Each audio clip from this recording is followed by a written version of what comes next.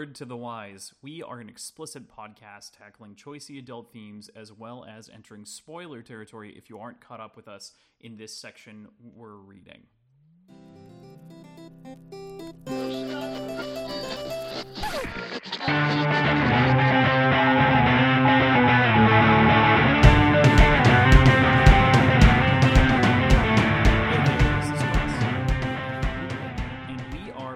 And Whiskey, a podcast for veteran and novice readers alike. We tackle fiction novels and love to talk about what we're drinking. You can think of us as your drunk weekly book club. And to kick that off, we're going to do something right now that we usually do right before we start recording. And Crossland, I challenge you to a shot. Yeah, this is our inaugural episode that you guys are hearing, so we are absolutely taking a shot on air. What are you taking a shot of? Bullet Rye. All right. It's kind of a go-to for mine. I have a shot of Rakia, so. Ooh, nice. Little vodka. Cool. All right. 3, 2, 1. Downy the hatch. Ooh. There we go. All right. So today we'll be discussing part 1 of Red Rising, subtitled Slave. But first, let's talk about what we're drinking. What are you having, PJ? So I intentionally didn't tell you what I'm drinking because I have a question for you. We talk regularly about 2 ingredients is just desperation, not a cocktail. Yep. Mine has 2 ingredients, but one of them is kind of a combo ingredient. Okay. I will explain. Mine is rum. It's a Kilo Kai rum. It's a spiced Caribbean rum from Curacao, I believe. And then to mix in with it, I have Diet Dr. Pepper and cream soda. So wait, it's Diet Dr. Pepper and cream soda flavored Dr. Pepper. So it came out of one can. It's one can. But it's not cream soda flavored Diet Dr. Pepper. It's Diet Dr. Pepper ampersand cream soda. So I'm going with that's desperation because you only mix 2 vessels. All right. like even if you used margarita mix. Yeah. Go ahead. That's what I'm saying. Yeah. Margarita mix. So here's what I had. Obviously this leads into that. So I'm having a spicy jalapeno margarita with Camarena tequila, which was not in the picture. And orange juice. So, okay. Yeah. That's gotcha. You sneaky devil. Yeah, so I've got 3. Plus ice cubes. I don't have ice cubes either. I was running late today. To chase this, I have Shooter McGavin from Barrel Theory. This is one of my favorite breweries. I believe it's one of your favorite breweries in Minnesota as well. Yeah, they're great. St. Paul, Minnesota. Really, really awesome. Everything they do is kick-ass. Yeah. Yeah, do you have anything following up? Oh, yeah, my chaser is Kitten Biscuit from Wilmington Brewing Company, one of my favorite brewing companies down here. So they've got a line of beers that are effectively different variations of confections plus cats. So their lead beer that kind of, I don't want to say made them famous, but their lead beer that really kind of broke them out as a critically acclaimed brewing company was called Lion Cake, and it is amazing. It's like a 10.2% double IPA. It's just fantastic. It's my dad's favorite beer on the planet. It's great. And so they've started to make variations because they don't think that they can get the same ingredients to make the same thing. So they've been doing spins on it by changing the recipe lightly, and so they've been going around. So this one is Kitten Biscuit as opposed to Lion Cake. So that's a big problem within the brewing community. If you're using if they put that out a few years ago and they had a pretty obscure hop that suddenly became really, really popular, it's probably impossible for them to get right now in a large enough quantity. So, or it's just prohibitively expensive. Yeah, I think they just made the judgment call to discontinue it and then to do this kind of playing around the Lion Cake and messing with the flavor profile. I love that idea. It really allows you to showcase. It gives you a baseline for what the beer tastes like, and then it allows you to showcase the hops and how hops can really change the entire experience of a beer. So swapping out, we're brewing our New England again soon, and we're gonna swap out Citra for Strata just to see what it does. We've got 2 other hops in there, but that should be the kind of the lion's share of the hop flavor that comes through. And I did say lion on purpose. But it's fun for the brewers and the consumers alike, I feel like. So I think it's a good idea, and I applaud them for that. Yeah, it's pretty great, and they make kick-ass beer, so would recommend. I'm excited to come visit you sometime. As soon as it gets really cold here, I'm leaving. Yeah, it's always And great here. I'm It's gonna like go 70 visit you. all the time. So with that, let's get into the book. But before we kind of really dive deep into the book, I have to quickly clarify. We talked in our first episode, in our intro episode of the book. You haven't read a whole lot of fiction lately, and haven't read a whole lot in a long time. When was the last time that you read a long, sprawling series? Like Harry Potter, maybe? Nope, haven't. Okay. Just trying to give a Aragon. gauge. Aragon. Okay. Yep. Did you finish all 4 books? No, I stopped reading before the 4th one came out. Okay. Me too, to be fair, because I lost interest after I've read 3, and I was like, wow, this is not a whole lot. Actually, it's probably hard to gauge which one was. It was probably around the same time that I read all of the Lord of the Rings. Sure. Anyway, let's get on to the book. Yeah, that absolutely. We're here to discuss. So we tackle kind of an introduction, and even, I mean, by most standards, a bit of an info dump section, because we are being introduced to a crazy different world. This isn't like a typical fantasy world by any stretch, but we do kind of experience the classic trope of the like fantasy info dump right off the bat. Mm-hmm. So we read the intro last week, but on the very first page, there's a line that stands out to me. Was there anything that stood out to you on that first page? Oh, so you have to pull the feet to break the neck? Yeah. Just brutal. On Mars, there's not much gravity, so you have to pull the feet to break the neck. They let the loved ones do it. And, man, every time I read that line. The word let kind of haunted me a little bit. Because I didn't know if he meant actually, like, for the sake of, like, the last rites of the family, letting them, like, allowing them to do this, or if it was more of a forced thing. It seemed like it was more of a compassion thing than a force thing, but I'm not sure. Yeah, it's totally compassionate. It's definitely because they don't want to see the struggle continue, and so they pull the feet to break the neck so that they don't have to witness them like writhing forever and ever until they actually die, as opposed to old hanging, which at the very least is a quicker death, provided everything happens. But you know, if you can't break the neck, then boof, the whole thing is out the window. Speaking, I'm going to get a little bit, I mean, not that far ahead, but a little bit ahead because it relates to this. Talking about what do they call it? The Devil's Dance. Mm-hmm. It felt a little bit spoon-fed. Which, this line? How much, well, just in general, throughout the book, or throughout this section, specifically the first part of it, how much he described and, like, had to kind of explain what he was talking about instead of just letting us know that, like, the Devil's Dance was them hanging and flailing. I know this is probably directed a little bit, not necessarily towards, like, just straight up adult fiction, just based on the vocabulary isn't advanced. I'm assuming it's probably more directed towards, like, late teen, early adult fiction. So I get it, but it did kind of take away from the storytelling to have to describe. That's what we call the Devil's Dance when they're flailing while they're hanging. Like, we knew that. You could have just let the imagery go. Yeah, so I'll speak to 2 things, and I do think that it's important to be critical, especially, I think, of this book most of all, because this book is really him kind of finding any sort of footing. A little bit of background on Pierce Brown. He wrote something like, I think, 6 or 7 books before this, had trouble getting them published. At the time that he sold Red Rising, finally after, I think, 46 publishers, like, he struggled hard to get even representation. He ended up selling it, and really, he was 26 years old, and he also didn't know, you know, what he wanted to do or where he necessarily wanted to go with the story completely. He is very much a discovery writer, and this reads the closest to what I'd call, you know, in the very front of the book, it does say Ender, Katniss, and Darrow. It does read the closest to those books out of them all. Like you said, it's kind of towing that line between adult fiction and high school, young adult fiction. This is the only book that toes that line. It quickly abandons it. Good to know. In book 2 and book 3 and book 4 and book 5. But yeah, it definitely does not read like Game of Thrones in the sense of the like utter brutality and the way that like rape happens and everything else in this book.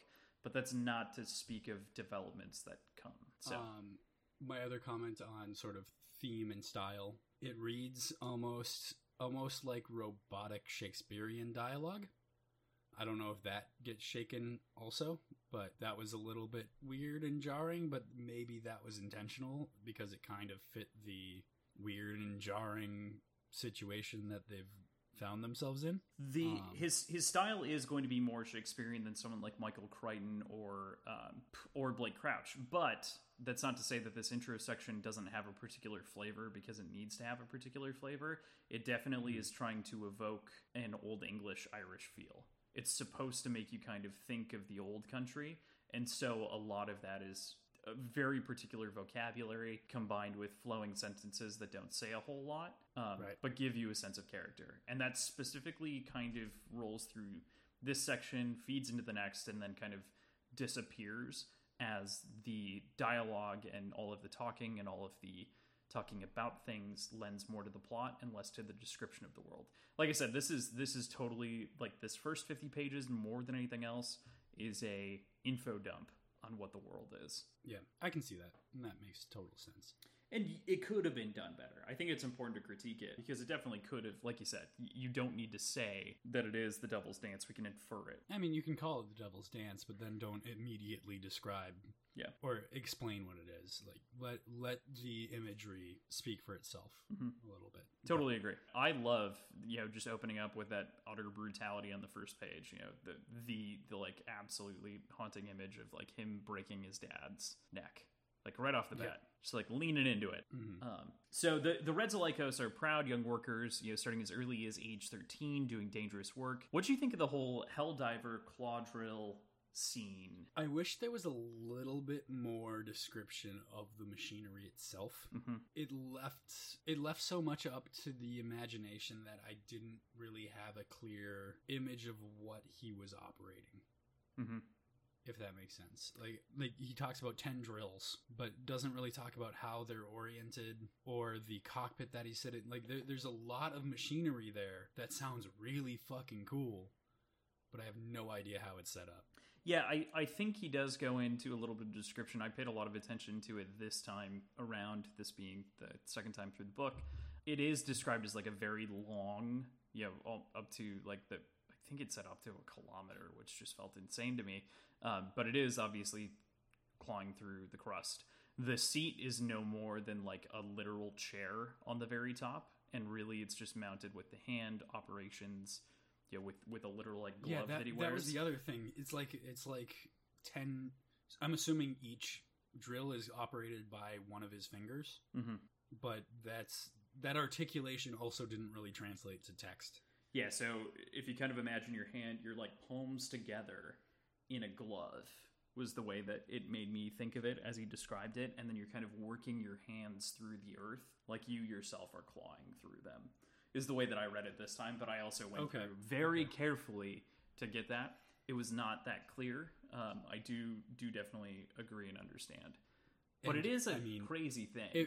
It was also really like, it was a topic, like the idea of a machine like that was very interesting to me, and I wanted more just you are description. An engineer, I wanted more description of it. But I understand that like that just feeds directly into my interests. Yeah. So it's not necessarily a requirement. Yeah. And we get like a lot of things introduced here, and we kind of get introduced to the labeling style, so to speak, of the words, Helldiver or Fry suit, with the S in suit being capitalized, B in sling blade. Yeah, it's camel case. It's starting like lowercase, mid-case, but it's camel case.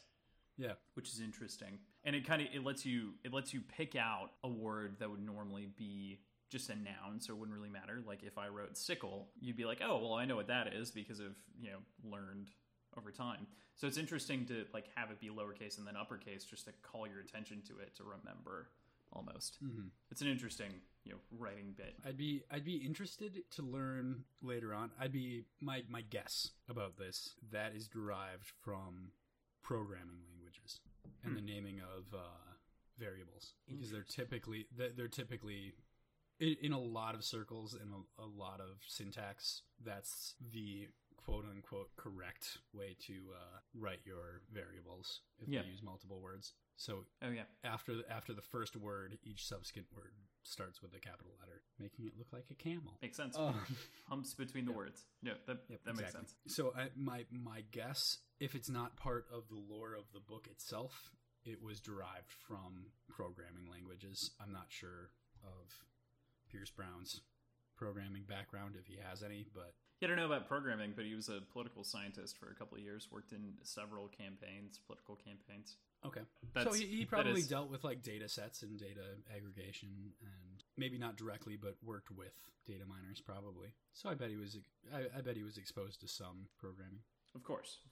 So we also get our first scene of Darrow, on the claw drill, jumping down to do an inspection for a gas pocket to make sure that it's not going to get everyone, in some kind of an explosion of helium-3, which is what they're down there mining, for the purpose of treating the surface so that it can be habitable one day. Right. From the introduction, we know that's bullshit. Yep. Or at least we get the preclusion that it's bullshit. Right. I mean, He could be on a different planet. I thought it explicitly said that it was a lie. Oh, yeah, I think you're right. I think he did. Well, I know he did because I was thinking about it the whole time, and I haven't read anything like spoilery. Well, until you get to the end, and then you're kind of spoilery, because that's the whole thing. I mean, I haven't read outside information other than what we've read on this podcast and talked about. So I know going into this that it's bullshit, but really cool descriptions nonetheless. So what did you think of the, obviously he's jumping down the fry suit, he's taking care of that, he's competing to win this laurel. For me, in the first read, this read, especially with like the lead text and the very little that I had read about the book, it read like, oh, okay, so this book is going to be about competing for the laurel in this claw drill situation. They're going to like strive for it and whatever, and they're going to, go through some struggles, and then kind of on the outset it'll be, taken from him, and then we'll get book 2. What do you mean by book? Do you mean like this section? Well, not necessarily. Like it preambles. Or do you mean do you mean Red Rising the novel? Or yes, do you mean, Red Rising the novel, right? Okay. Reads as this is maybe this is our Hunger Games to some degree. It almost leads in like a preamble. The introduction Mm-hmm. kind of took that away. I felt like if I hadn't read that first, I think I'd be on your side, or like I'd be on the same page. But having read the introduction and having like seen where he will end up. Okay, so you've got the path, you've got the progress, you've got the goal in your head. Thinking through Yeah, this. exactly. Got it. Thinking through that. I've already kind of got the progression. Got and it. that gets fucked up eventually in this section. Yeah. At the end of the section. Right. But What'd you think about the laurel on the whole? In like the oh, concept I knew he wouldn't win it. I knew they wouldn't award it to him.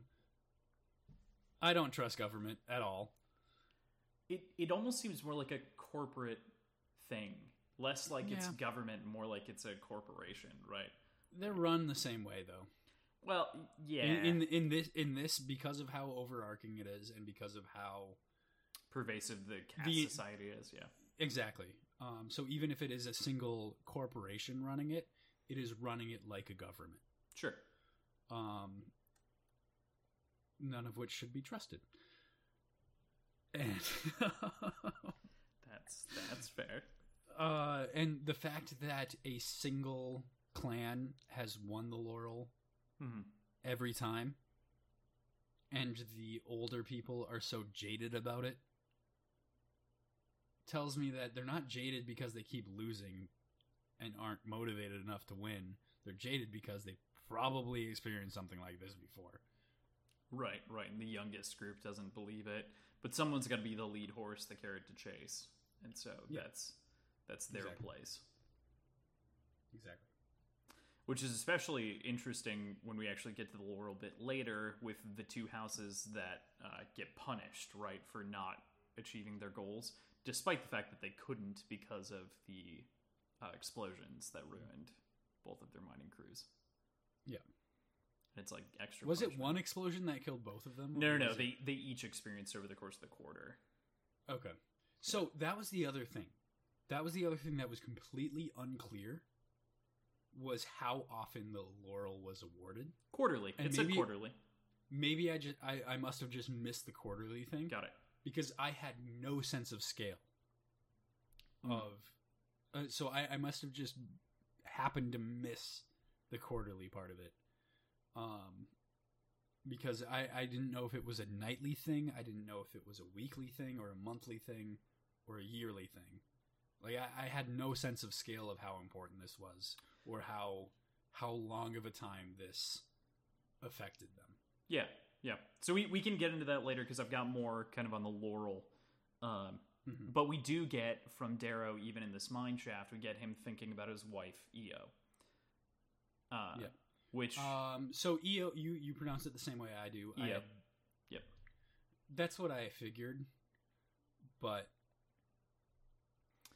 It's how it's pronounced in know. the audiobook. It's also the actual Irish pronunciation. Because all of these... Oh, that's an actual name? Yeah, these are all derived, like Neril and everything else. They're all derived from older Irish names. The Reds are really supposed to be kind of an allegory for this, like, working low class. And that's why they kind of have the sort of Irish demeanor about them in terms of working, family unit, drinking, and also the kind of religion that is work. Yeah. And the adherence structure is very much built off of the backs of the Irish in this case. And the red hair. Yep. Right. Right. No, it's all, that's all, it he's very straightforward with it. He's like, you know, when I was thinking about it, I was like, the Irish, like, this is exactly, and that's a great attitude to kind of imbue into characters. Yeah, absolutely. Yeah. So, Io is interesting, though. Yeah. That, you could say that again. Yeah. Yeah, so... she is a very interesting girl. So let's start from the beginning, real quick. So, like, from waiting... The first real nugget you get is that in society, women, in this society, in the Red Society, women typically marry at 14. And she chose to wait for Darrow, specifically, because men don't marry until 16. Right. What else you got? So that was something I had to sort of slowly not ease myself into, but get my mindset around. In that he refers to Uncle Neril as the old man of the tribe, and he's like 34. Yep. Like, we have friends that are 34. Yeah, right. They're as, like, bullshit as we are. And we're in our mid-20s. Well, I mean... Yeah, as it are is. we late 20s now? I don't know. 20s. Whatever. So, knowing that, like, this is probably a factor of living on Mars, and living in the conditions that they do, they're probably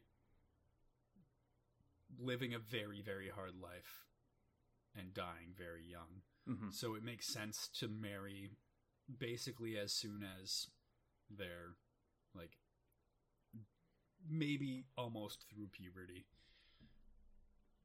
for the betterment of the society itself. Yeah. But they were children. Like, I remember being 16 and dating girls. I wasn't ready. I'm not ready to get married now. I learned that the hard way. Ooh. I think what's very interesting here on the surface between Io and Darrow really comes down to kind of that naive love that you talked about. Like, it does, there's like hints of naivety, but there's also a very strong passion. Yeah. You know, I do agree with you that it does kind of have that almost high schooler glow in the eye. Yeah, it does. But at the same time, there are individual lines that are written, especially a little bit later in the scene in the garden, where it doesn't read like that. It truly reads like crazy passion. And so you're kind of caught between like, is this they're growing up, they're still like hitting. I still got high school love out of it though. I don't think a high schooler writes like that or thinks like that. But yeah, I don't know, man. Making love out in the in the Forbidden Garden, like that's absolutely a teenager thing to do. well, okay, but if like it's, I guess it's a little bit different because, all right, so let's make the allegory here. We're kind of skipping ahead, but if they're making love in the Forbidden Garden, there's the first drunk slayer. If they're making love in the Forbidden Garden, that is to a high schooler relationship. Like there's no knowledge that this thing exists. It's as though. That's true. Like, that's a good point. It is fundamentally different because this is not real. So that'd be like taking a teleporter in high school to Mars and being able to fuck on Mars. Like that would be the closest thing that I can imagine. I would have done that. Well, of course, I'm not questioning whether or not you would have done it. It's really just a question of like, you know, the scale of the seriousness of what's going on around them. I'm with you. Like, yeah, you're right. It's not a direct comparison, but I didn't necessarily like they're definitely living much more mature than they should be if they were regular teenagers on Earth. Mm-hmm. But I don't think they were necessarily so incredibly advanced in their emotional states. Yeah. If that makes sense. Like, it was very much young passion. Definitely. I felt like. Totally agree with that. I totally think that's on with the overall feeling. What else, do you have any other feelings on her and the relationship without diving into later substance stuff?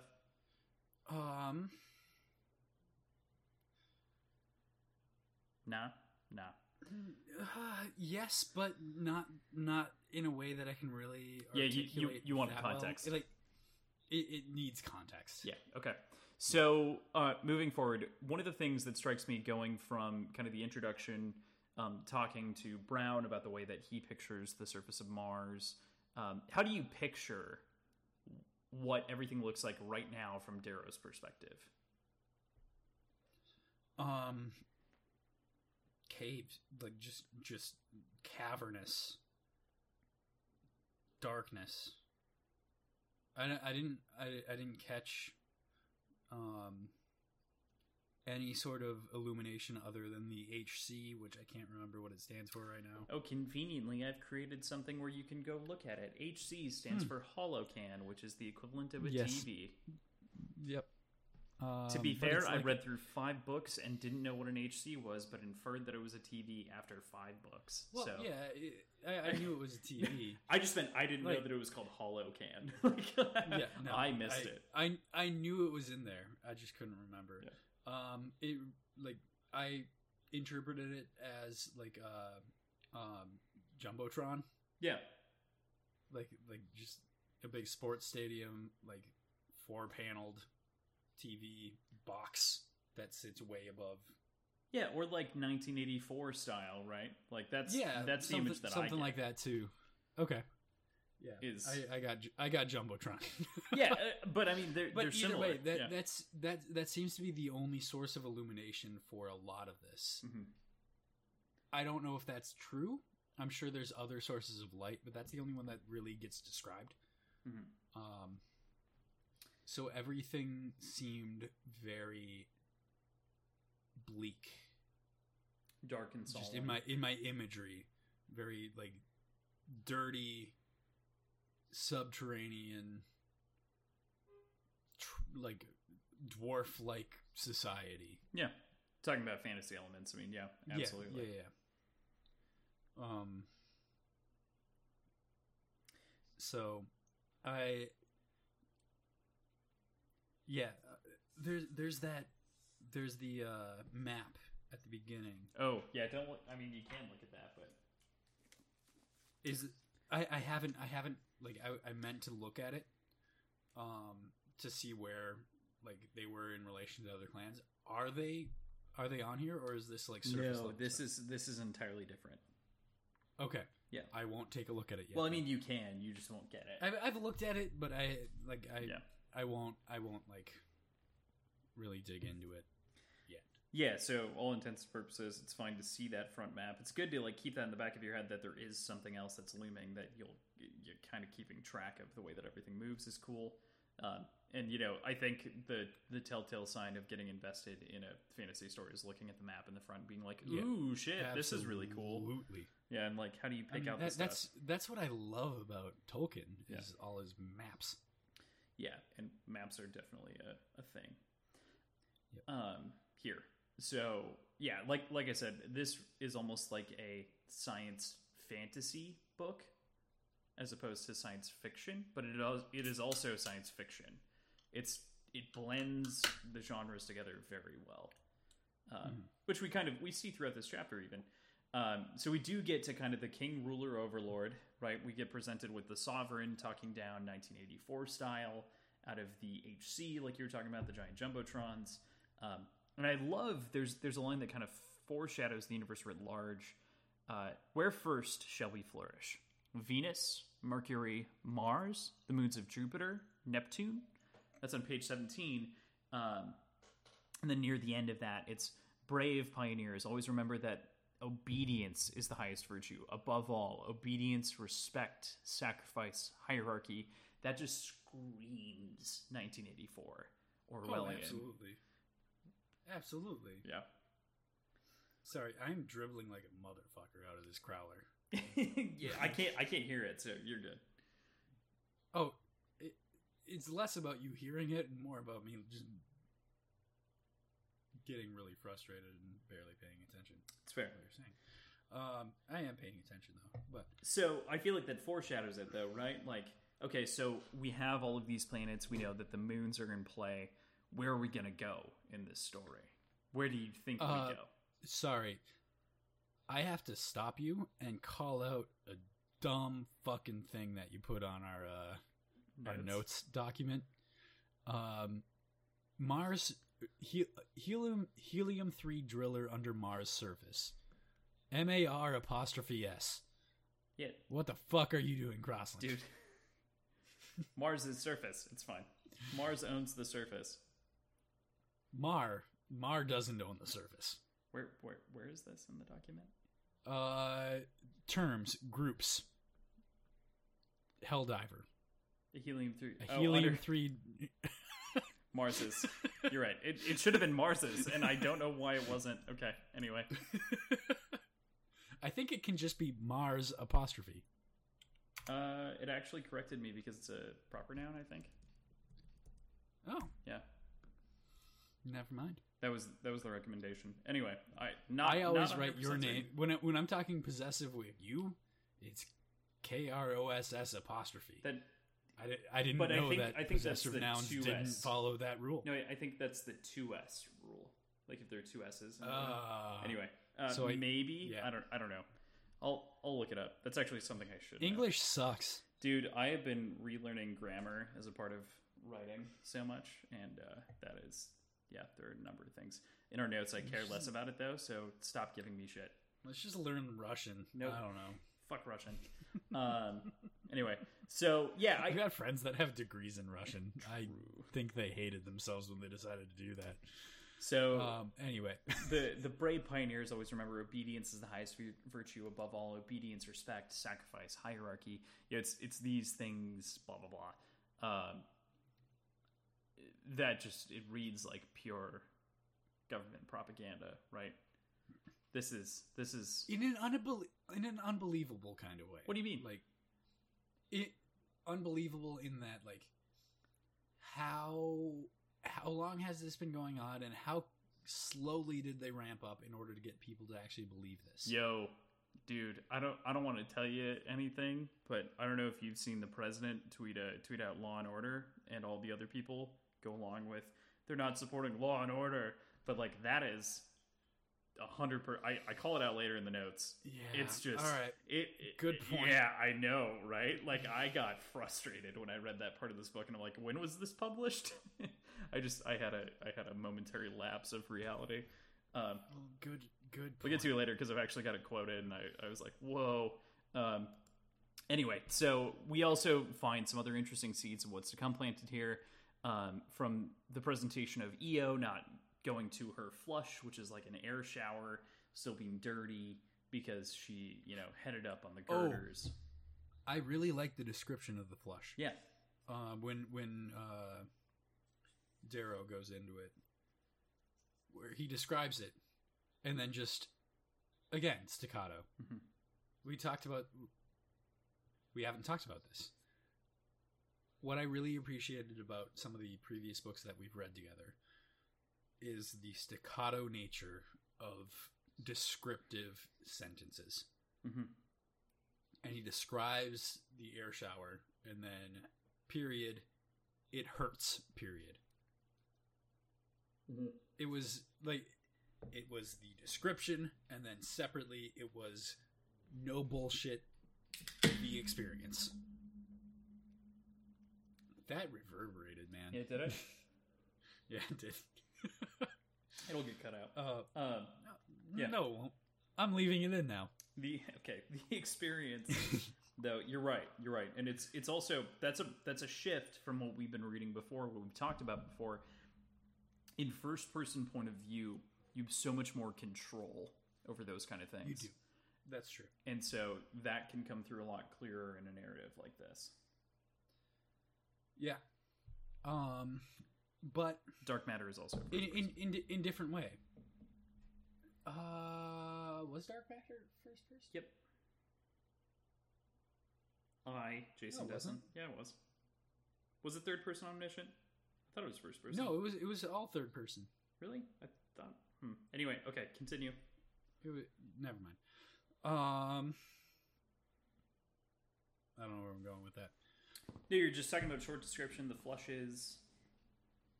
Yeah, just the fact that like the period after describing what the process of taking the flush bath, like the air bath is, and then it hurts, with no more description. Like you just know, like it sucks, but it's better than smelling like shit and piss all the time. Yeah, because you have to piss yourself in your fry suit. Yeah. They talk about that on page 1. Yeah. Or 2. Right? No, it's page 1. It's right away. Yeah. It's I smell my own stink inside my fry suit. Right after the first paragraph. The beginning of the second paragraph. Man, you'd think there'd be a better way, but I guess they just don't care. Right. To provide them with anything better. Especially at the end of the chapter, we get a real sense that these people are expendable. Yeah. Especially in the way that they're even fed and rationed. So another thought. In chapter 3, when we hit chapter 3, I get a very Shire description. What's the page number I can look at? Dude, I have no idea. I'm following notes. I can double check. It's like 20 mid-20s.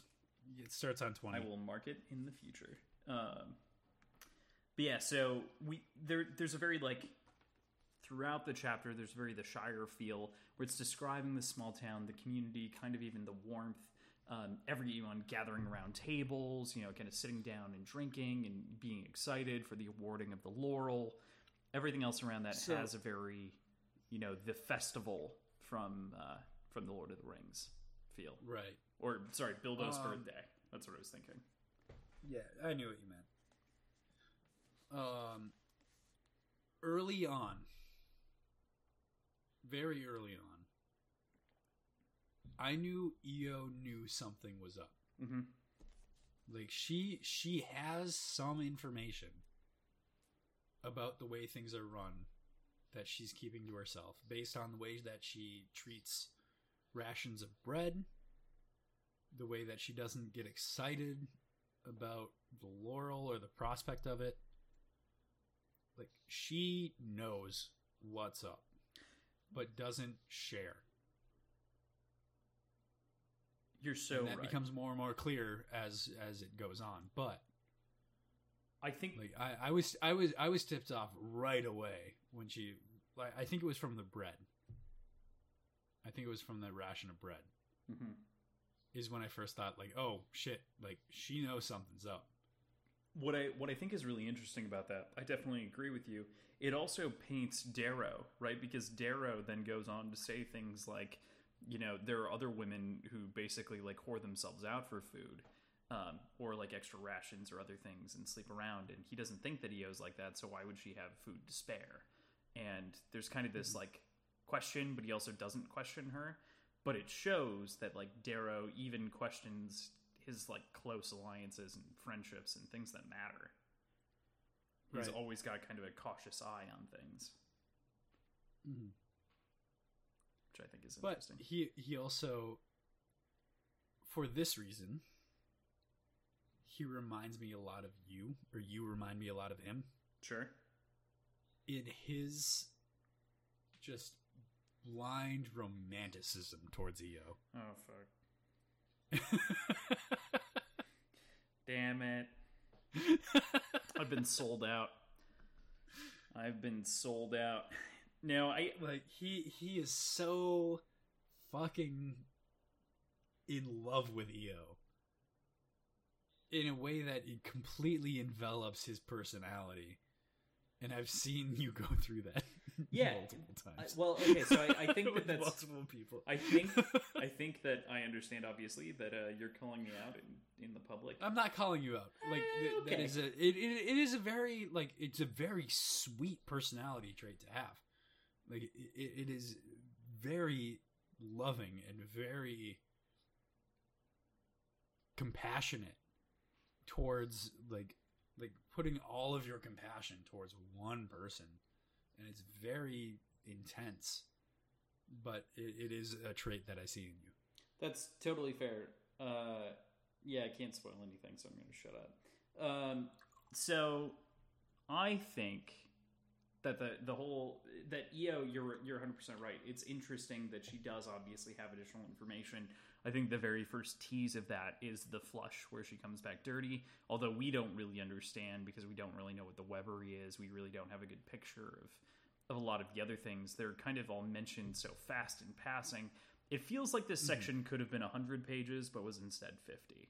And It feels like this section was cut down in editing. Yeah, I definitely agree, and I feel like part of that is first-timers book. Don't trust you, don't know what you're doing. Because each book subsequent, this book is like solidly on, I think, the 350 page mark, and then every book suddenly adds like 100 to 300 pages subsequently. Okay. So they all get significantly longer, and they kind of allow those muscles to flex a little bit to ensure that everything's described. But this definitely has that intro reader editor feel, where it's like, call the shit because we don't know if anyone's going to like you in the first place. So yeah, no, I definitely catch that on this read. The first read, I was very much like, I buzzed through this section. Like it was just like, okay, next. But there are some subtle things that are important here. One of the things that I think is really interesting is Darrow's fascination and perspective around the members of other colors in the society. He uses, like the colloquialism tin pots.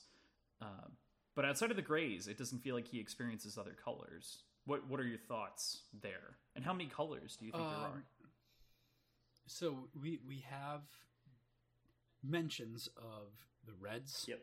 the grays, the golds, Yep. obviously, the greens, Yep. and there's one other, I believe. We get coppers in this section. Copper. Yep. Copper. Was there another one? I think that's it. I think that was it. Yeah. Copper was something technological, wasn't it? So the copper, Or was that green? The copper that we get is kind of a bureaucrat. Green was running the cameras later. Yep, that was it. Yep. So the copper is Magistrate Podiginus, who does initiates the flogging later. Mm-hmm. And the greens were manning the cameras. And then gray is kind of just brutes. Yeah, I mean soldiers to some degree. I would equate them. Wait, what were the giant hulking dudes with 8 fingers? Ooh, I didn't remember if they were mentioned, so I didn't want to spoil. Obsidians. Those are the Obsidians. Yeah, that was it. Yep, and they stand by Augustus's side. It made me like they reminded me of me, and it made me wish I had 8 fingers on each. Dude, they're monsters. it's terrifying. But yeah, no, I definitely understand that. So yeah, I was just curious. What are your thoughts on like Darrow's perspective on the other colors? Because obviously he rarely sees them. Where does he think they go? But they're also so highly like from a like indoctrination standpoint, they are so on a pedestal that like he averts his eyes at the golds. Yeah, like it is so ingrained in them, presumably since birth, that they are lesser than and not worthy of the attention of golds or some of the higher colors in general. And it was really depressing. Yeah. I totally agree with you. It was a sign of total indoctrination and total like control. Yeah. The whole thing paints a very dehumanizing picture, which we know from real world example of a caste system in India. People fall into jobs and routines, and then they basically have inherited status over time in their specific roles in their families, and they cannot exceed or drop lower than, which has historically been terrible. Obviously, I don't have a great historical context in the entirety there, so I can't paint a perfect picture. But in this society, do you think that we have? How do you think that's evolved over time? How far in the future do you think we are? Both of those questions are relevant. 50 to 100 years is my guess. 100 years. Okay. 50 to 100. Yeah. 100. I would guess colonization happened 50 years from now. Okay. So, based on just the way that everything's been written, like 30 years was a couple generations. I feel like they described that as. When they were talking about the Gammas having the laurel, they had it for like 33 years or something like that. Yeah. Which was more than anybody could really remember. Right. Neryl's the only one who's even been alive that long that we've talked to on a character front. Yeah. So, my guess is they colonized about 50 years into the future from whenever this was written. And then this is about 100 years into the future. Got it. So you're saying when 2070. When did this come out? Well, it came out in 2014, I want to say. Okay. Seems about right. And then, so you're adding... 2060 to 2110. Okay. All right. Yeah, 2014 is what it says on the inside cover. Yeah, okay. I see that. And then the secondary question there, though, was how did society separate? How do you think that happened? What really divides them? Because obviously there are physical differences that we see in the Obsidians later. I think they were divided by time. Okay. I think they were these were the first people, and they were given a quota that was well beyond what was needed. And I'm thinking the next the next shuttle, so to speak. Well, not so to speak. The next shuttle from Earth to Mars was maybe a year or two behind them. Enough time for them to get settled and fear the surface but also enough time to really build society on the surface world once they have enough hydrogen 3. Yeah. Okay. I mean, I'm guessing it was a very short period of time. Okay. I think the Reds were the first. The Reds and the Grays. The Reds and the Grays arrived simultaneously, I think. Yeah, kind of. With the Grays being the slave drivers, so to speak. It kind of has a Stanford prison experiment vibe to it between the Grays and the Reds. Yeah, the officers in the experiment versus the participants who were imprisoned, right? Mm-hmm. Even though they're the same people on the outset, because of power structures, they varied wildly. So, right. I do also, I understand that perspective, and I definitely see it. So, yeah. We... and then they're obviously born into their own caste. Yeah. And so there was one comment, like one sentence where he talks about, I can't remember if it's his older brother or his uncle or something like that, but the math really didn't work out of how young they were between generations, and like, so his uncle, mm-hmm. or maybe it's his cousin. No, it's his uncle, I think. Kieran, it's like a couple of years older than him. Yeah. And then his uncle's son, his nephew, is also still on the crew and talking to him. And it doesn't feel like they should be on the same crew based on the year gap. Yeah, because it almost feels like there's a bigger wisdom and knowledge gap that happens in fewer years. No. I mean, just time-wise. If 34 is the oldest person on the crew and 13 is the youngest, that's a 20-year it's not 13. Discrepancy. He's not 13. 13's the youngest on the crew, is what I'm saying. Oh, yeah. But he has his nephew talking to him, and his cousin and his brother talking to him, or whatever it is. Yeah, I think it's his brother, Kieran, and his nephew, right, are both on the crew, and it doesn't feel like there's enough time for those to both coexist, and for him to still be 16.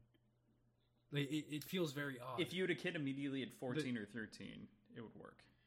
No, but his brother's only 3 years older than him. No, but it's not... Okay, so... No, his brother is 3 years older than him. Correct. Kieran is 3 years older. And he has a son that talks to him, talks to I think it's Neryl's son. On the job site. Pretty sure it's Neryl's son, not Kieran's. It's Neryl's Kieran has a daughter that comes up way later. Okay. But I think she's just the way I read it, I was really confused because I thought it was... I thought it was his brother's son. No, it's on the job site. I'm like, how does this math work out? Pretty sure it's his cousin, and pretty sure it's Neryl. Okay. Neryl's, and he is Neryl's nephew. That makes more sense. Darrow is Neryl's nephew. So that's where that kind of like there's a lot of genealogy painted over in a small period of time, and especially with kind of the quote cultural quote differences. It is tough to map out. Right. But that was, I knew I was missing something. Yeah. But I didn't really want to go back and try to reread it and figure it out. So I just kept going. So we've been on this for a bit, but like I had mentioned the Shire feeling earlier, right? Like the community warmth and kind of the question of the colors and a lot of that start to. I didn't get any warmth. I didn't get any warmth out of the community at all. I only in chapter 3 when they're talking about everyone sitting down waiting for the laurel does it feel warm like the Shire does, because everyone's kind of excited. There's some dancing going on. Right. That's what I'm saying. So that feels like the Shire. That's really the only moment that feels like that happy-go-lucky energy. Song and dance. Yeah, I'm with you. I was kind of when I read that the first time, I was kind of waiting for a wise old wizard to arrive. Like I was really like, is this going to be a carbon copy of Lord of the Rings in space? Like I really kind of like was leaning into the idea of a Gandalf wizard arriving. Right? Yeah. Not that there are Jedis in this, but it'd be interesting. Or rip off. Either way. Gandalf the Nebula. Yeah. Anyway, that was my final thought on the Shire bit. In chapter 3, I caught myself when Darrow was reflecting, thinking about the same sort of changes that happen over the course of 5 years. You know, how judgment and wisdom get conflated as we age out of childhood. That's on page 21 when he starts to kind of talk about those things. But think about like 5 years ago and how dramatically, we don't need to get into it, but just thinking about the kinds of shifts that happen over 5 years, even though it doesn't feel that long when you're living it. Yeah. We were 21 5 years ago. We were just able to buy alcohol legally. 5 years ago, I started professionally brewing beer. Yeah, right? It's a big deal. 6 years ago, I started a sales career. I was able to buy the beer that I was trying to emulate in my brewing, which felt so weird. But also, it was free. It was so freeing. It was such, like, 21 in America is such a strange turning point, not only legally but socially and like interfamilially. Mm-hmm. At least within my family. Yeah. Like suddenly being able to talk about drinking with my parents. Yeah.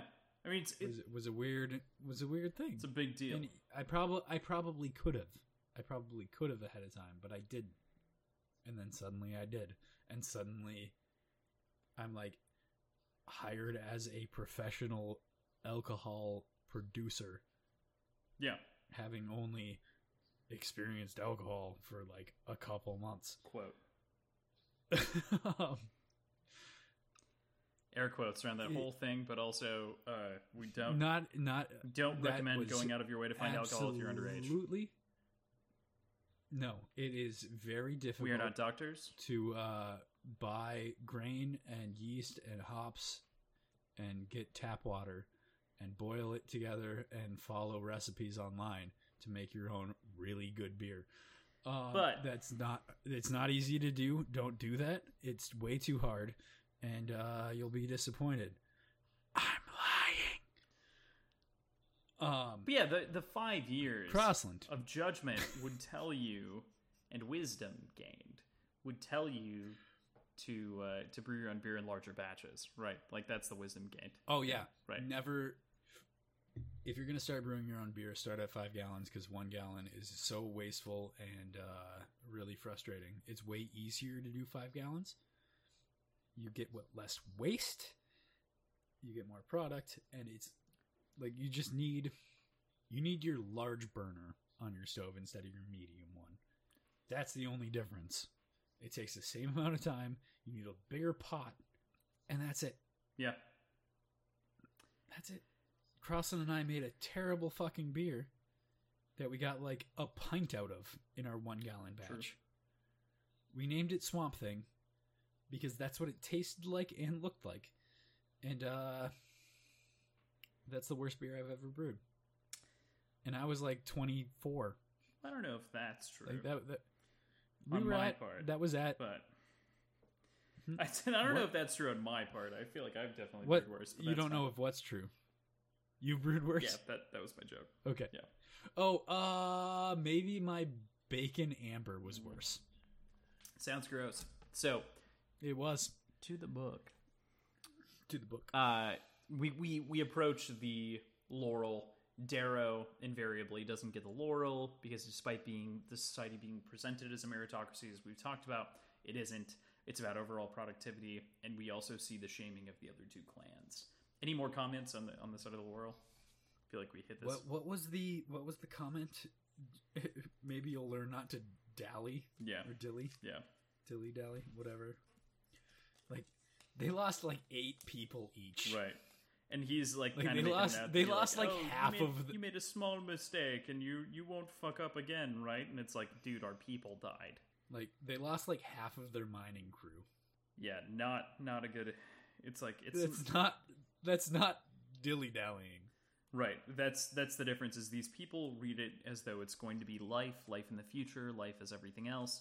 But the reality of the coppers is it is no more than numbers on a ledger and efficiency. So my question to that is, We know Darrow's thought on it. Do we know how well accepted the official story is within the tribes, or do they all know it's kind of bullshit and they're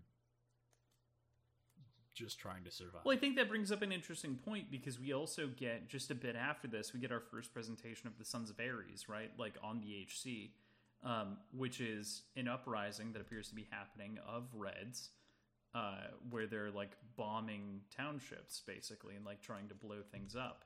And it gets presented as like counter propaganda to some degree from Octavia and the society in general. It gets presented as like, why would you hurt your own?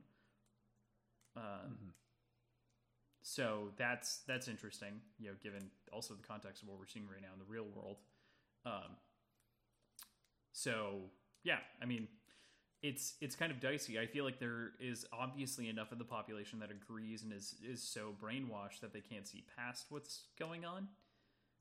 But there are even Darrow. Like, Darrow literally doesn't see it. Darrow doesn't believe it. Darrow denies it when it's brought up by EO later. You know, like, he is literally in it for that exact reason, which I think is good to get into in a second here, and we can kind of break that down, because I feel like we can get to a lot of the general thought.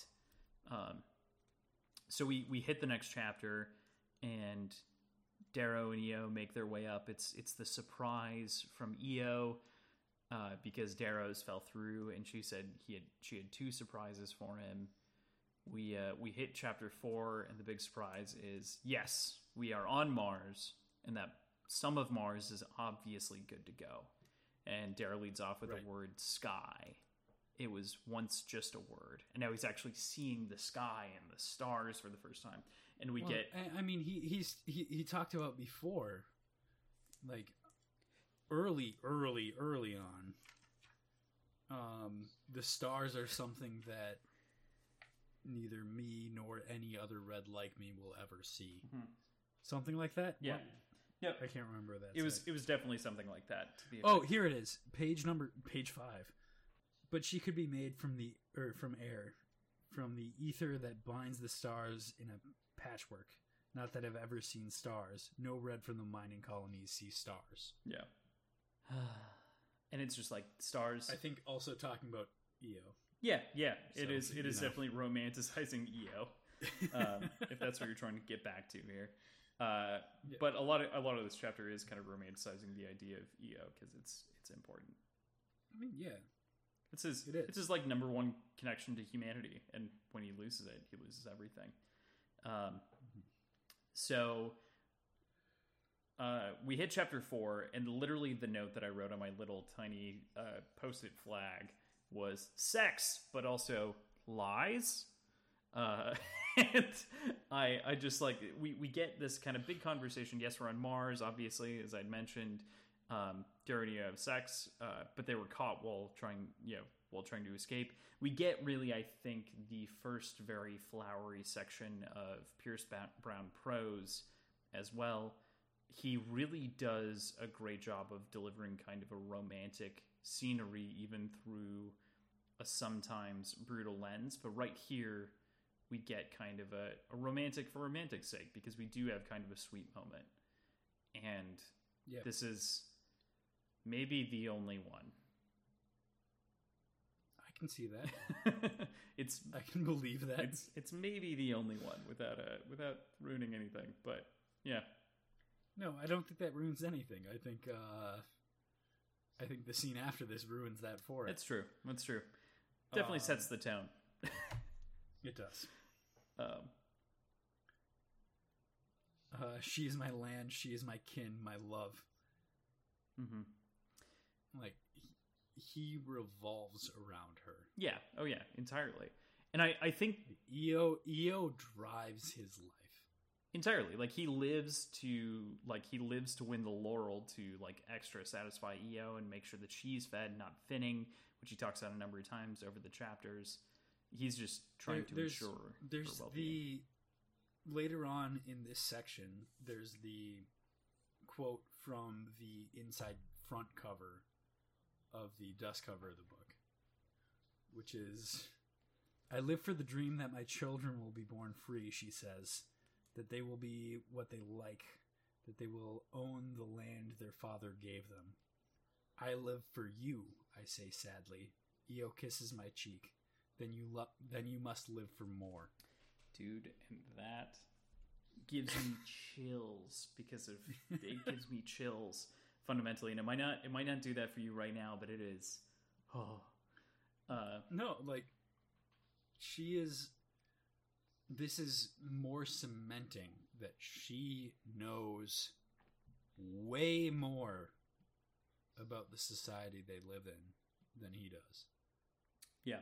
So there are lingering questions there that we'll hit at the end with PJ's predictions.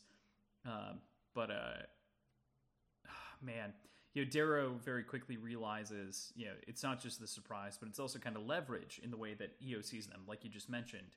Over the course of the conversation, we come to understand the meaning of the title section, really. The reason that it's called Slave is not so much about Darrow's perception of reality, but it's Io's perception. It's the way that Io sees things is that they're all slaves, not that Darrow thinks that they're slaves, because Darrow doesn't think that he's a slave. Right.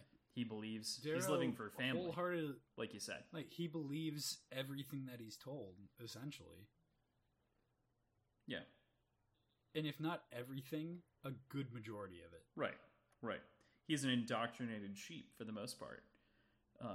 And that's what I find fascinating about this introduction to with Darrow, is he isn't conventionally flawed in most of the usual ways that, like, Luke Skywalker is, right?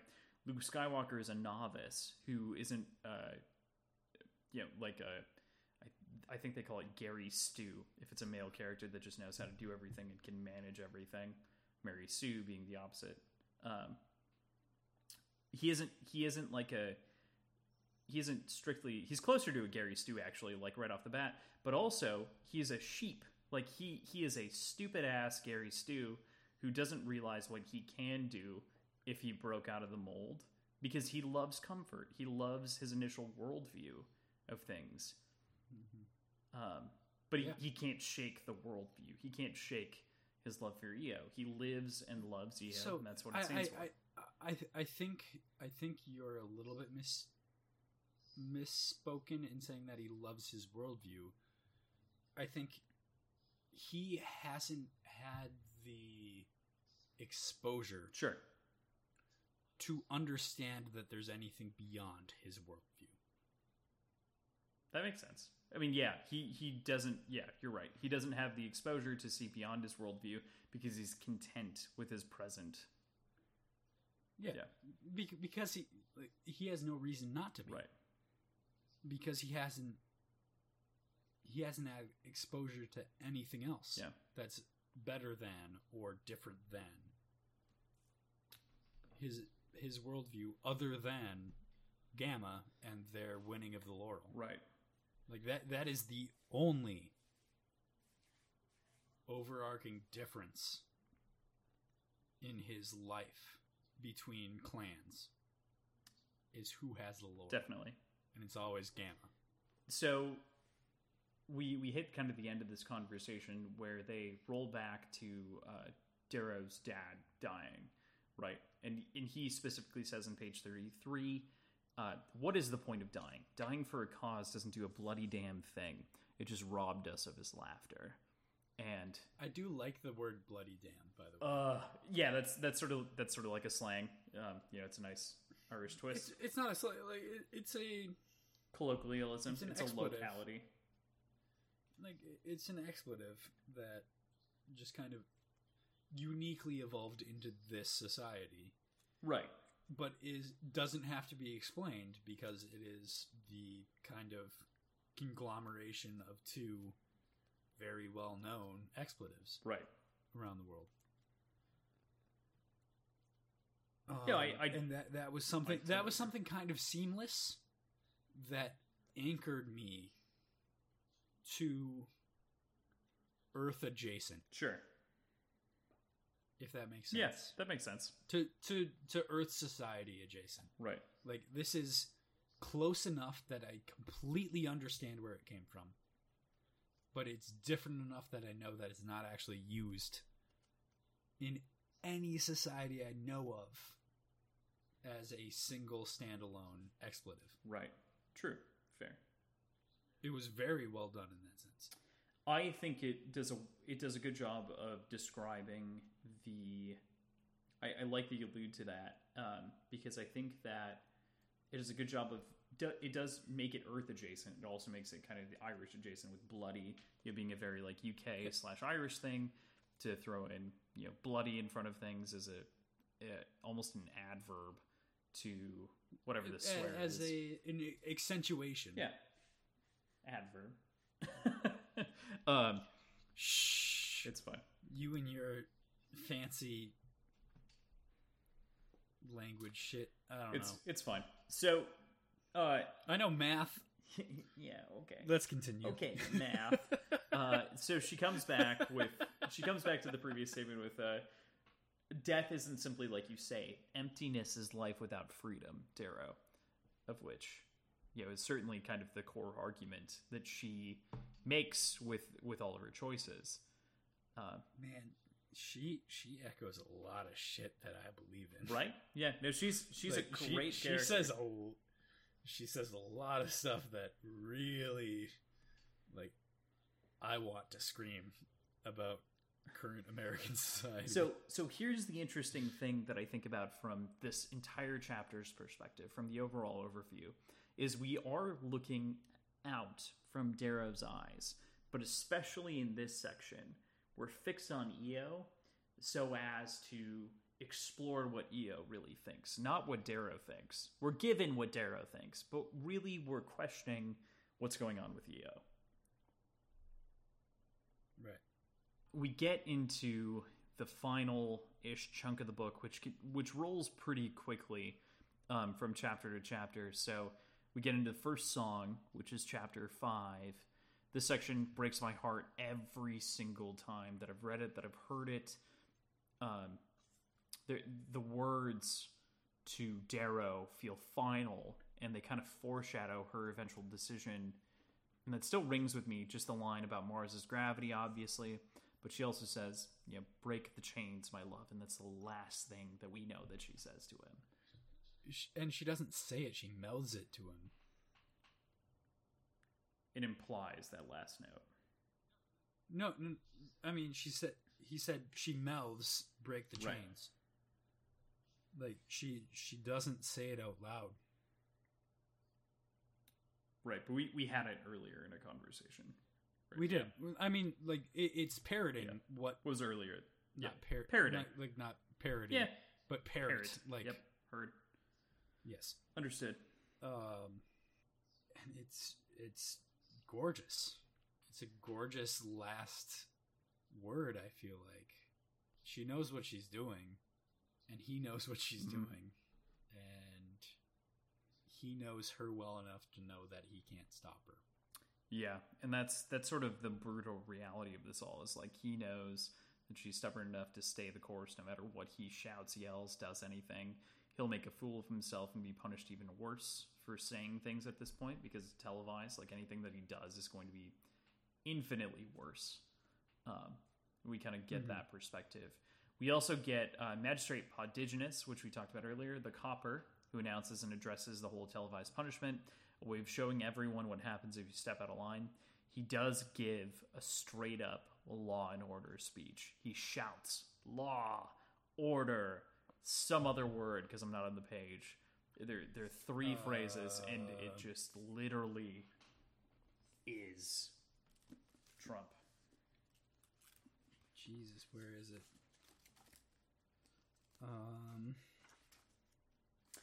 So it's on 38. Right. Order, discipline, law. These are the things which empower our race. Cursed is the creature who breaks with these compacts.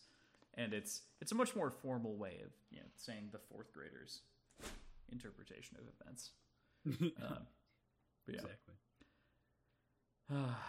I like there's an appreciation there, which is obviously like this is a tyrannical structure built around these folks. It's also just scary to see the tyrannical structure evoke itself in reality. Right. So we also meet our second gold, and this time in person, our first gold being Octavia. There's an incredible fascination that Darrow has, despite knowing the punishment is coming his way. He sees the scar on Nero Au Augustus's face and talks about the peerless scarred a little bit. So I hadn't mentioned this earlier, but I think it's important to talk about. There are historical connotations that come with the name Octavia, as well as Nero Augustus. So Nero, I'm not super well versed in Roman history. Thankfully for you, I am. Yep. I do know that Nero is regarded as kind of the beginning of the fall of the Roman Empire. Which took like 400 years, but like it started with Nero. Right. I don't know the implications of the name Octavius. Octavia. Or Octavia. Octavia. Yeah, so I'm assuming it's derived off of Octavius, correct? No. Or is it Octavia? It's Octavia. No. Yeah, so she herself was this entire other thing. Nero was I'm a sexist piece was of the shit. inheritor of like the Julio-Claudian dynasty. Was related to Claudius. Anyway. Mm-hmm. His mother was also Agrippina. Agrippina is the great-granddaughter of Octavia Minor, of whom Octavia is named after. There's Octavia the Elder and Octavia Minor.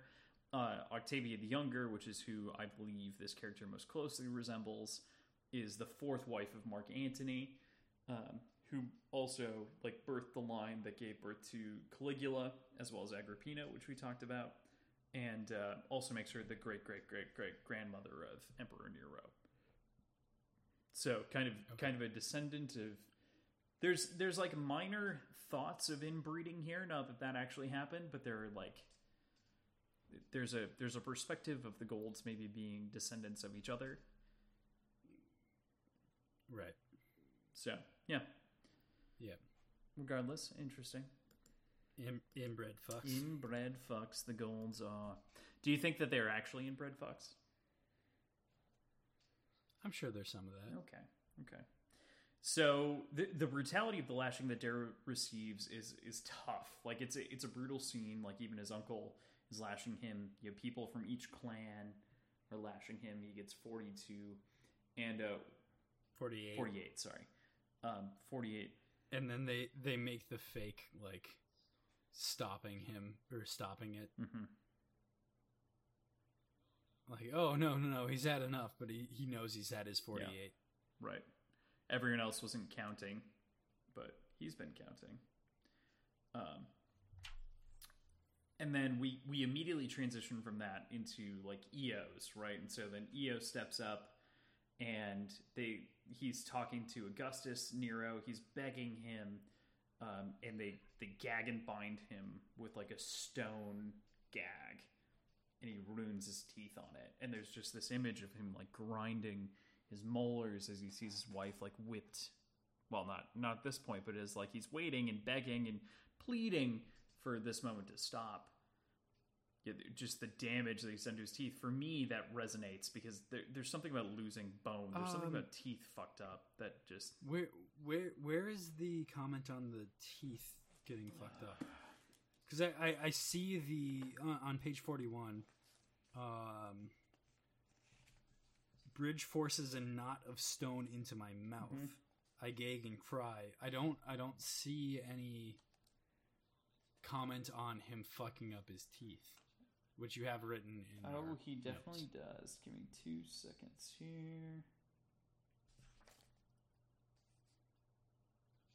I'm sure it exists. Like I believe you, but I'm also not. So yeah, 43. Right, so right after the song is saying, I can barely breathe past the stone, it chips my molars, tears stream down my face, no voice rises from the crowd, I see mother trembling with anger, Kieran clutches his wife close, Nero stares, Lauren weeps. God, it's also somewhere else. That's not. So that's all not, it says is I chip. That's not molars. the only reference to it, though. Where'd you say you saw the other bit? 41. 41. Middle, like gag that wretched thing. Bridge forces a yep. Bridge forces a knot of stone into my mouth. I gag and cry. I didn't get like that it was actually made of stone. I guess it makes sense if it's just like a stone wrapped in rope. Oh, it's on chapter 6 after it's on 44. Okay. So for you, I do not react. I am anger, I am hatred, everything. But I hold her gaze even as they take her away and fit the noose around her neck. I look up at the bridge, and he quietly takes the gag from my mouth. My teeth will never be the same. And so it gives the impression that he was like sitting there chewing on the stone, anguished, like just trying to kind of like fight through it. It's not strictly mentioned, but obviously between the molars chipping and everything else, it's like, Jesus Christ, gagging someone with a stone. Sense. Like, yeah, that makes sense. I was just, it was spread out enough that I didn't make all of the connections that you pointed out in our notes. Totally fine. But yeah, like stones are harder than bones. Of course. And I think what's important here is to mark sort of the brutality and the unrelenting nature that this will bring up in some of the grinding fashions. This isn't the most descriptive of them, but that is a hallmark of the series, and it only gets worse / better, depending on your opinion. So, what'd you think of Io's song, which is important? It's it's her act of rebellion. It's important. It's a beautiful song of rebellion, but that was on 42, page 42. It made me question why it was forbidden versus everything else. Like I get the kind of themes of discontent with the ruling class, but to be the only song that's forbidden seemed odd. So we know that there are forbidden dances. I'd like more explanation on that. They're like forbidden dances around death, right? Because we know that there's one. Neril taught that. There's one forbidden dance and there's one forbidden song. So far as we know, right? At this point. So far as we've been exposed to, right? But she chooses this song specifically. But I think Daryl mentions it that like there is one forbidden song and one forbidden dance. I think he mentions it earlier. Yes, so the forbidden dance is when he's talking about his father. A death's dance, right? And this is a song about death as well. And so there's something forbidden about the religion around death that the Reds have, which they make mention of a couple of times. It's not so incredibly explicit here, but they talk about the veil, right? So especially in the song and the poem. They do. They talk about it in the song or poem or whatever you want to call it. And the veil is almost this theory of afterlife. And down in the veil, hear the reapers swing, the reapers swing, the reapers swing.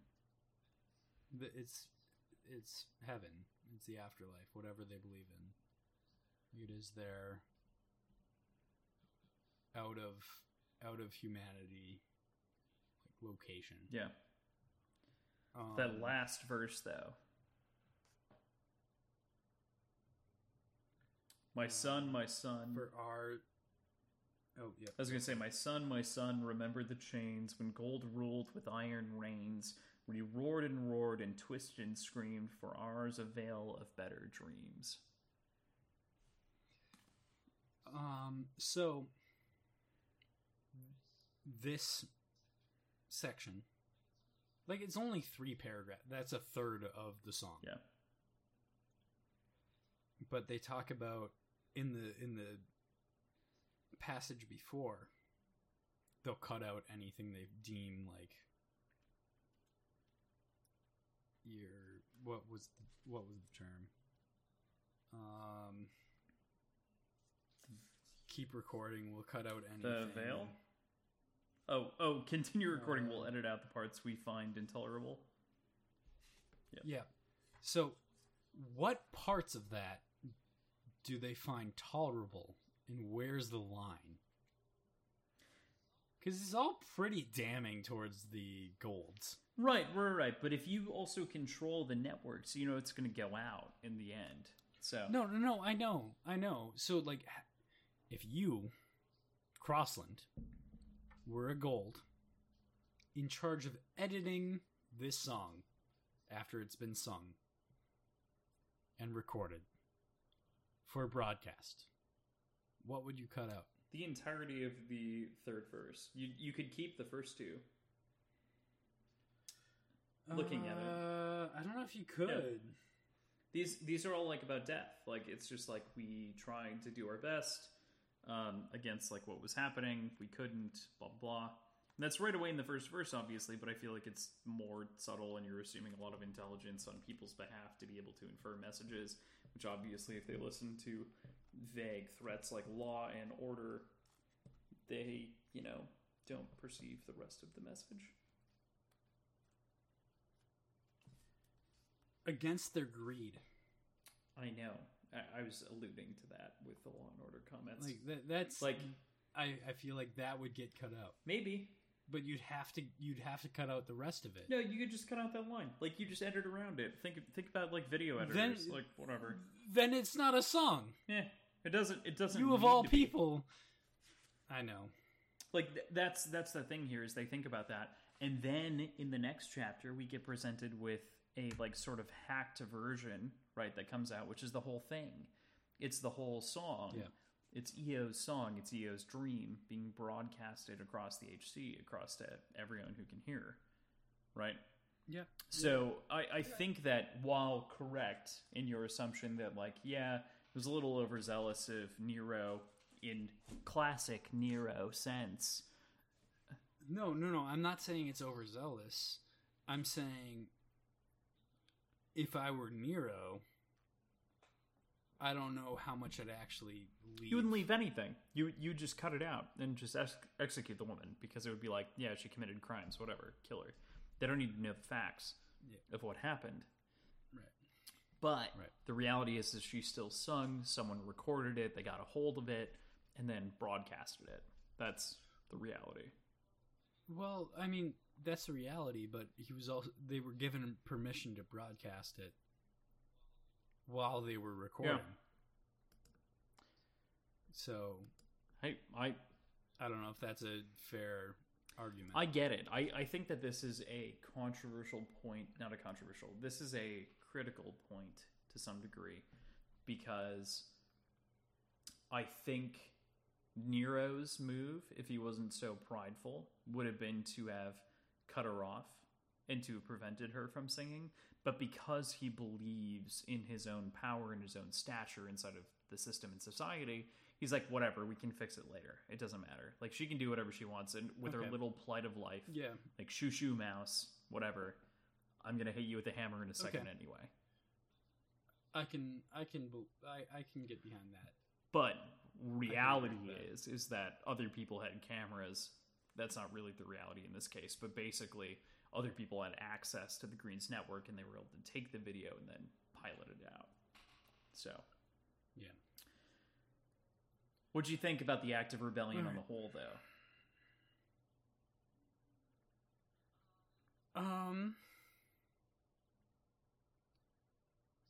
It was so anticlimactic. Really? Because of how indoctrinated everybody else was. There was nobody to resonate the tone that she set. Interesting. Like she said something so powerful that probably rang through the hearts of everybody in the Red Gate. Yep.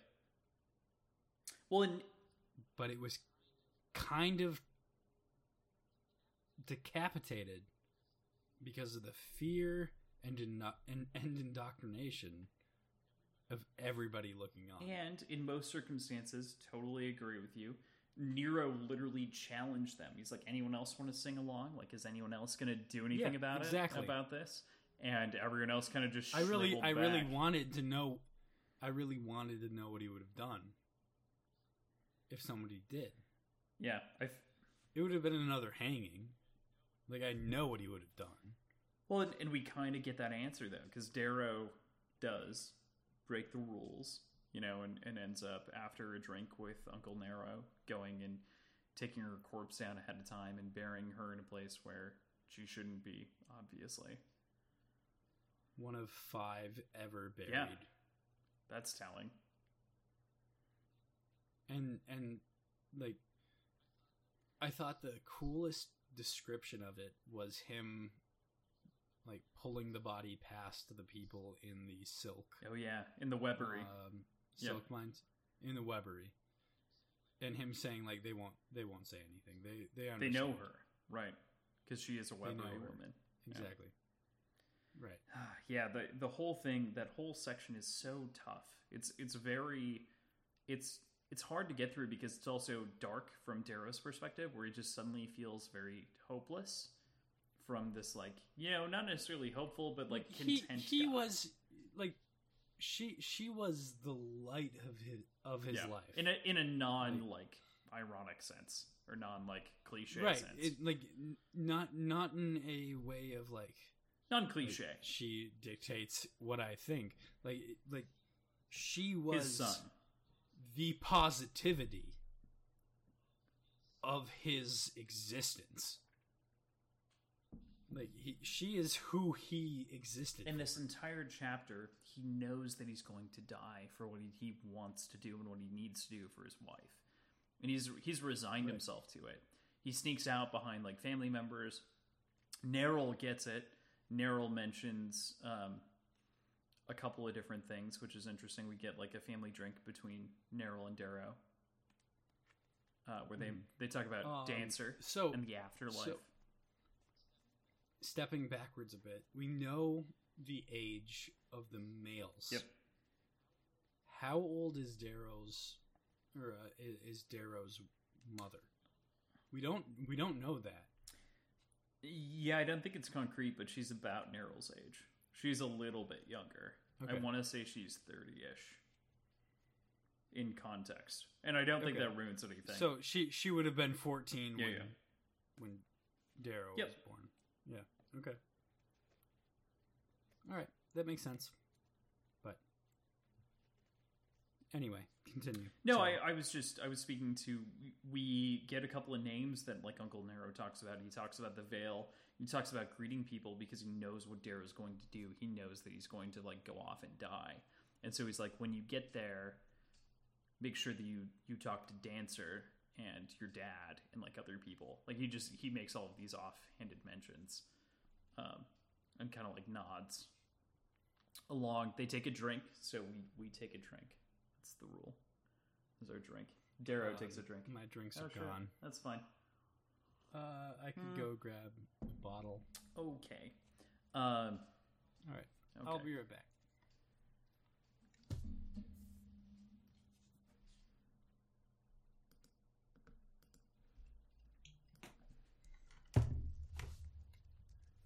All right. I got my Teeling. Cheers. Cheers. Oh. Yeah. Yo entiendo. So, yep. God, this whole thing. We skipped it earlier, but when she mouths like "live for more," yep. And then he just decides to like kill himself. It's like, you're not really living for more because you're gonna get yourself hung. So, like, that's what's fucked up. That's the one thing that really caught me off guard. Is he fucking dies. Yeah.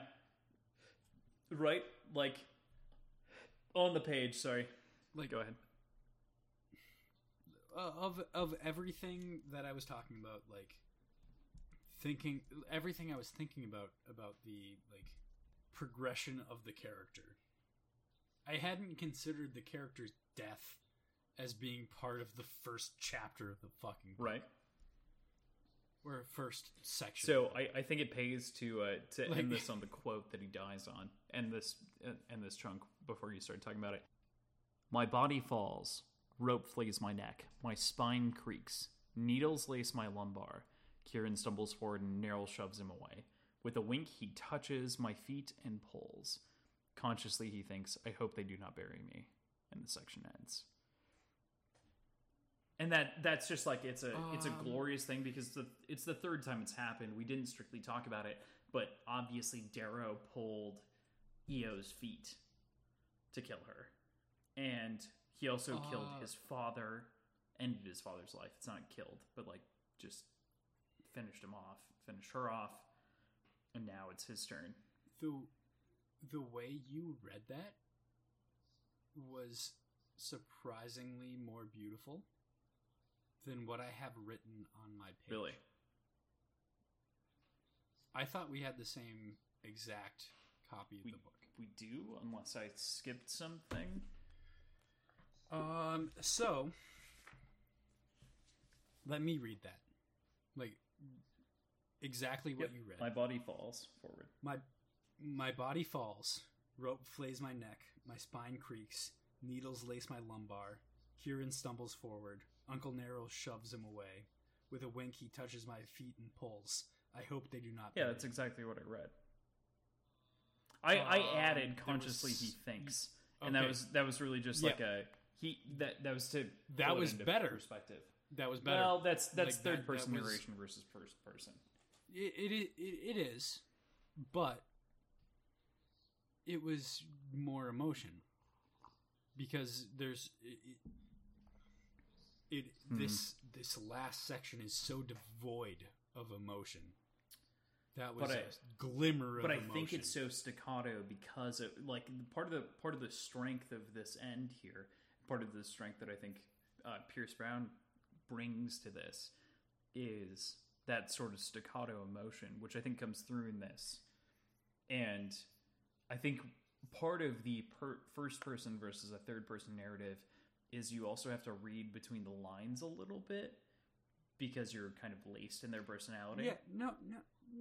Well, okay, yes, you have to read between the lines, but you also have to analyze what's actually written. Yeah. Yeah.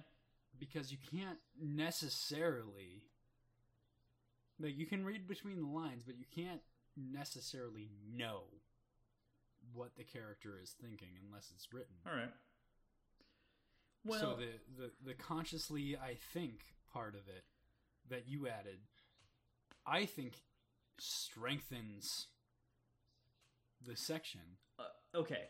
So I understand what you're saying. I agree, but also I think that it's almost implied in a first-person sense, and the reason it is, but it also goes against the way that this entire section has been written so far, which is why I was kind of jealous that you had never different he experience, but even though yours was the same. I just quoted it out differently in the way that I was writing because I was planning on breaking it up into like two parts. And so I broke it up with like he thinks consciously. Part of that, like I like first person writing. I also like third person writing. And I you can actively see the difference as you start to experience more perspectives along the writing line and the omniscient versus limited versus first person limited perspective. And so you can gather that this is what he's thinking despite it being explicitly labeled as such. And part of the reason that... Right. So the rationale that I'm getting here to is we can assume to some degree that he lives because he thought this so as for us to receive some kind of a diary, some kind of a note to be able to continue via his perspective. Right? Mm-hmm. So... Right. There are first-person novels which end on a note like this, Wool being one of them, which is one of my favorite from recent history. There are a couple of places where that novel ends with a first-person narrative being like, and then my neck broke. and you're just like, oh shit, well, on to the next one, I guess. and the story continues.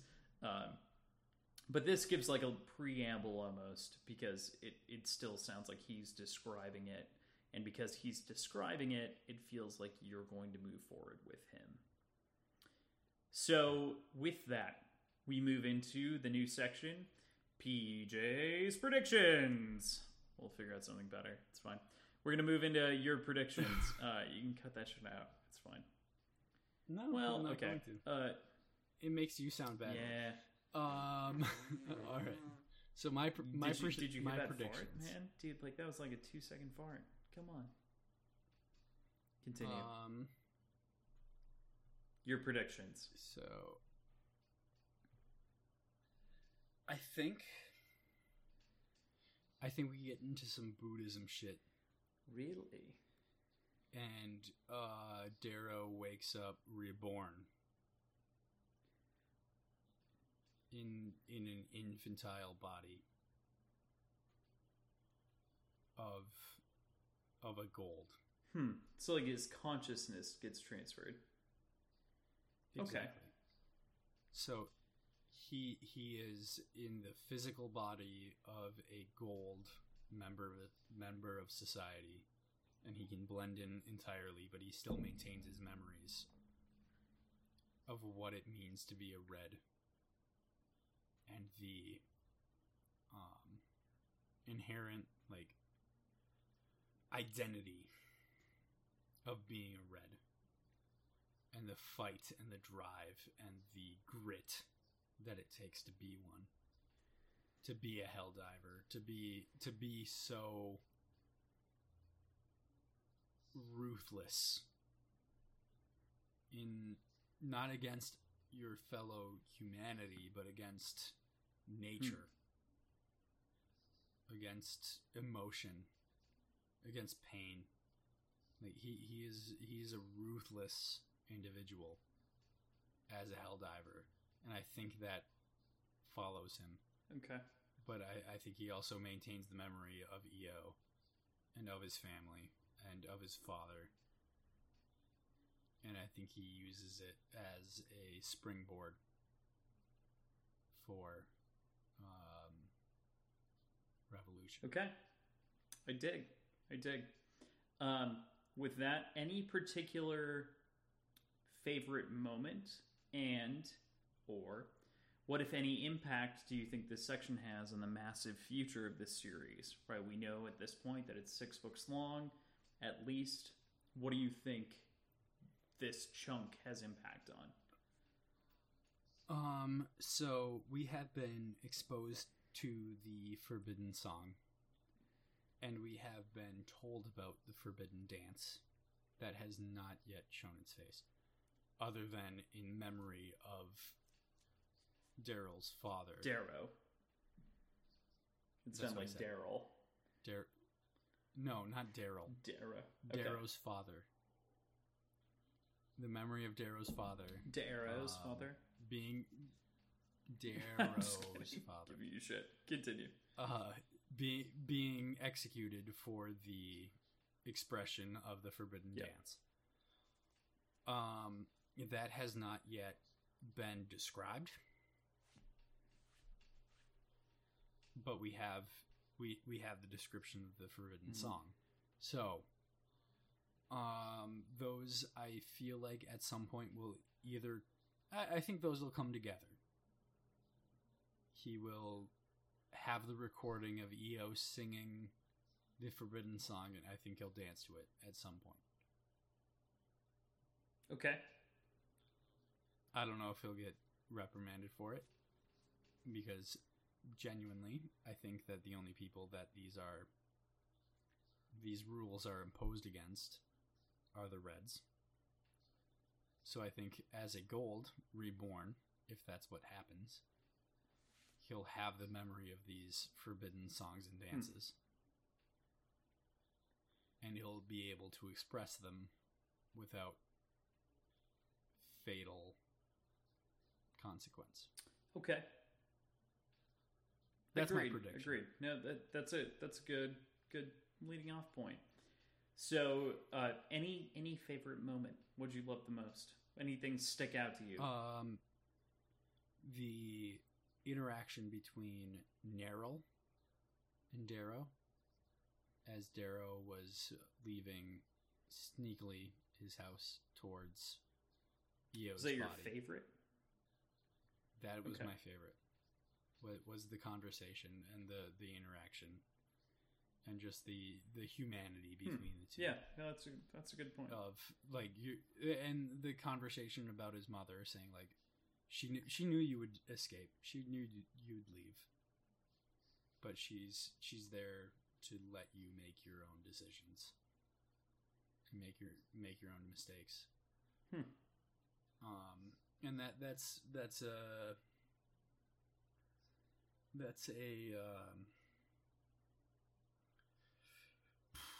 what's the word for it? Sore point. No, like a conversation about the woman's place in the world, in this society. But it's also a conversation about the way a mother raises her son. Yeah. And at some point needs to let go of coddling him. Knowing that like he is an adult in this society. And he is free to make his own choices and mistakes. As much as it may hurt him or her. Okay. All right. I particularly love that the section that sticks out to me is really the whole like hanging thing with on Mars. You have to twist the feet to break the neck.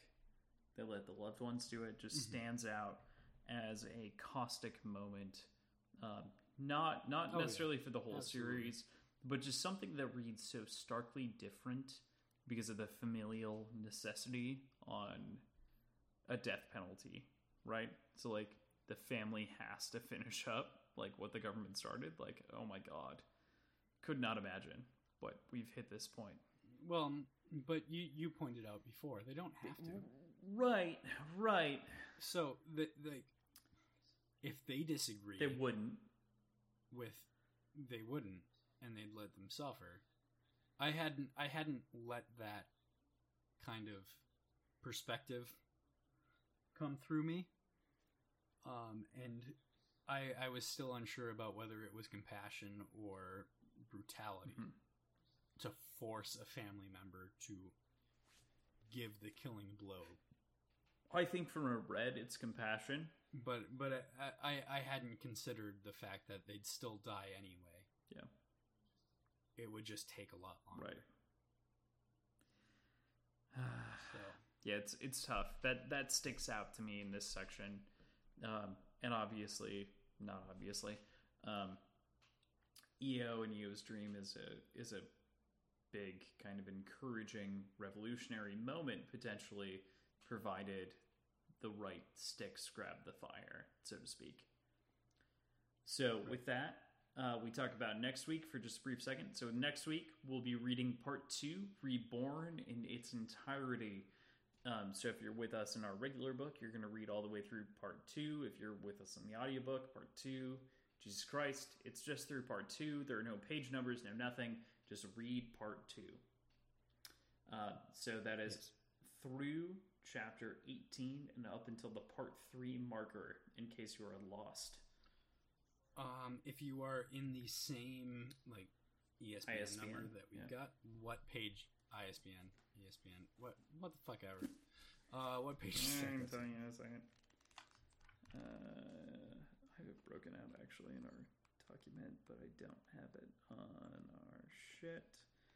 I want to say, okay, yep, 139 is where we flip into part 3. So read to 138. So we've got 90 yep, pages. So now we hit the long haul. So now we're gonna hit long haul sections. It'll be great, BJ. Yeah, part 3 is labeled gold. Well, you didn't want to talk about that until now, but it's okay. Well, we talked about it last time. It's a little bit of a hint. It's a little bit of a hint. Okay. Hey, we're getting there. We're getting there. I've got to look at where I'm going to in order to like know when to stop. So I've got it's. Thank you for listening to Words and Whiskey. We hope you've built up a tolerance to us. Subscribe to us on your preferred platform like Overcast, Stitcher, Spotify, iTunes, or whatever else you use. And check us out at our website, wordsandwhiskey.show. We filled our top shelf with our favorite cocktail recipes as well as other important information for you. Check us out on Instagram and Twitter at wordswhiskeypod. All those links and more can be found in our show notes. A 5-star rating on the platform of your choosing goes a long way to springing us up on them leaderboards and getting us noticed. We're just two dudes helping encourage people to read and get out of their comfort zone while thinking critically about literature. Thanks for listening, and we bloody damn better see you next week.